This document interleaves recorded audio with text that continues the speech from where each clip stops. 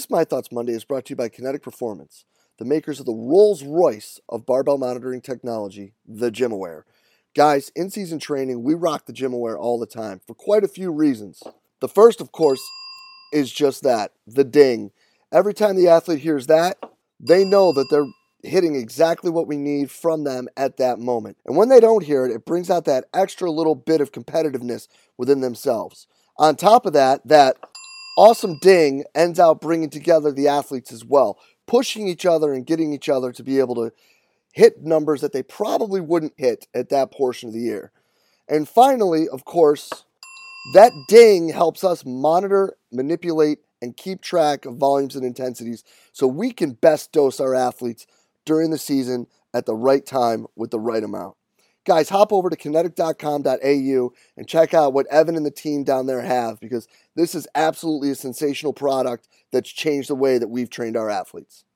This edition of My Thoughts Monday is brought to you by Vald Performance, the team behind the NordBoard, ForceDex, the Groin Bar, and Human Track.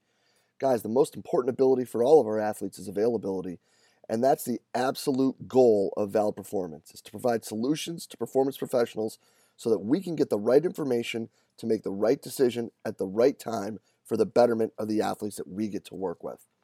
To do this, guys, they have a wide range of validated products that focus on usability, and having being founded by the School of Exercise and Nutrition Sciences at the Queensland University of Technology, they're extremely evidence-based and they're beyond transparent. I can tell you that our time using the NordBoard and being involved with ForceDex, we have been introduced to so many amazing people that have truly helped us become better coaches, have a better understanding, not just of the technology, but also what we're doing with our athletes. So make sure you hop over to valdperformance.com today to make sure you check out what they got. It's going to make you better and to do better by your athletes.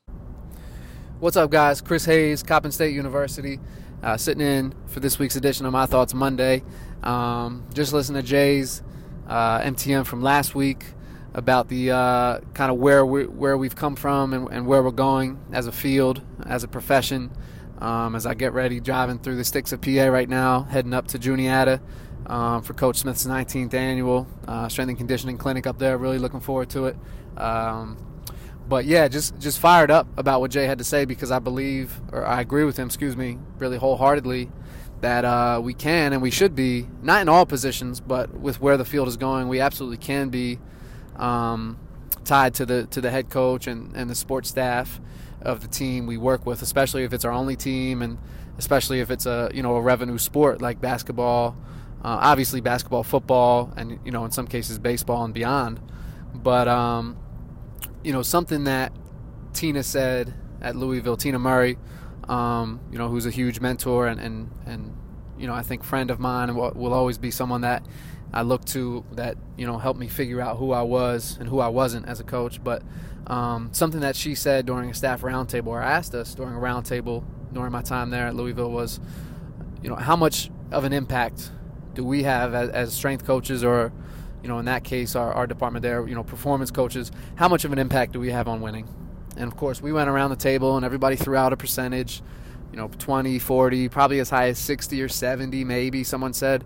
And Tina said, probably even more bluntly than this, no, it's as much as you want. You can have as much of an impact on the sport, right, and on our performance and success as you want. And a bunch of people, of course, are going to jump up and say, but wait, we're not the head coach. We don't recruit, like Jay alluded to, and we're not the one drawing up the X's and O's.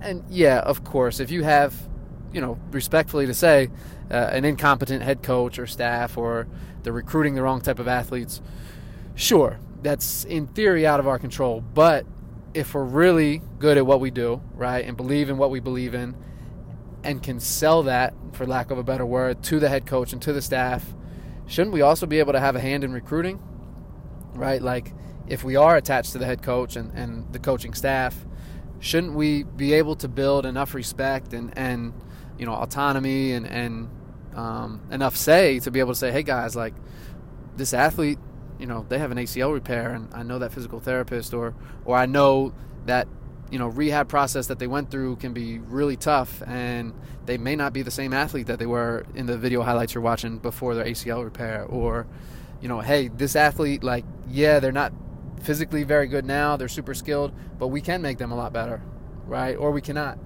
But, I just think, especially, again, when you're in a revenue sport and you're, a strength coach or performance coach with one or maybe just two teams, I really think it is okay for us to believe that we absolutely can have as much of an impact on winning as we choose to. And no, that doesn't mean we're the ones putting the ball in the basket or the ball in the end zone. But the moment that we say, oh, that's out of our control, or oh, that's not our fault, or that's not our field, we deflect the blame, right? I'd rather, I know me personally, and what Jay kind of alluded to is, I'd rather volunteer or offer to take as much responsibility as possible. And if you win, great.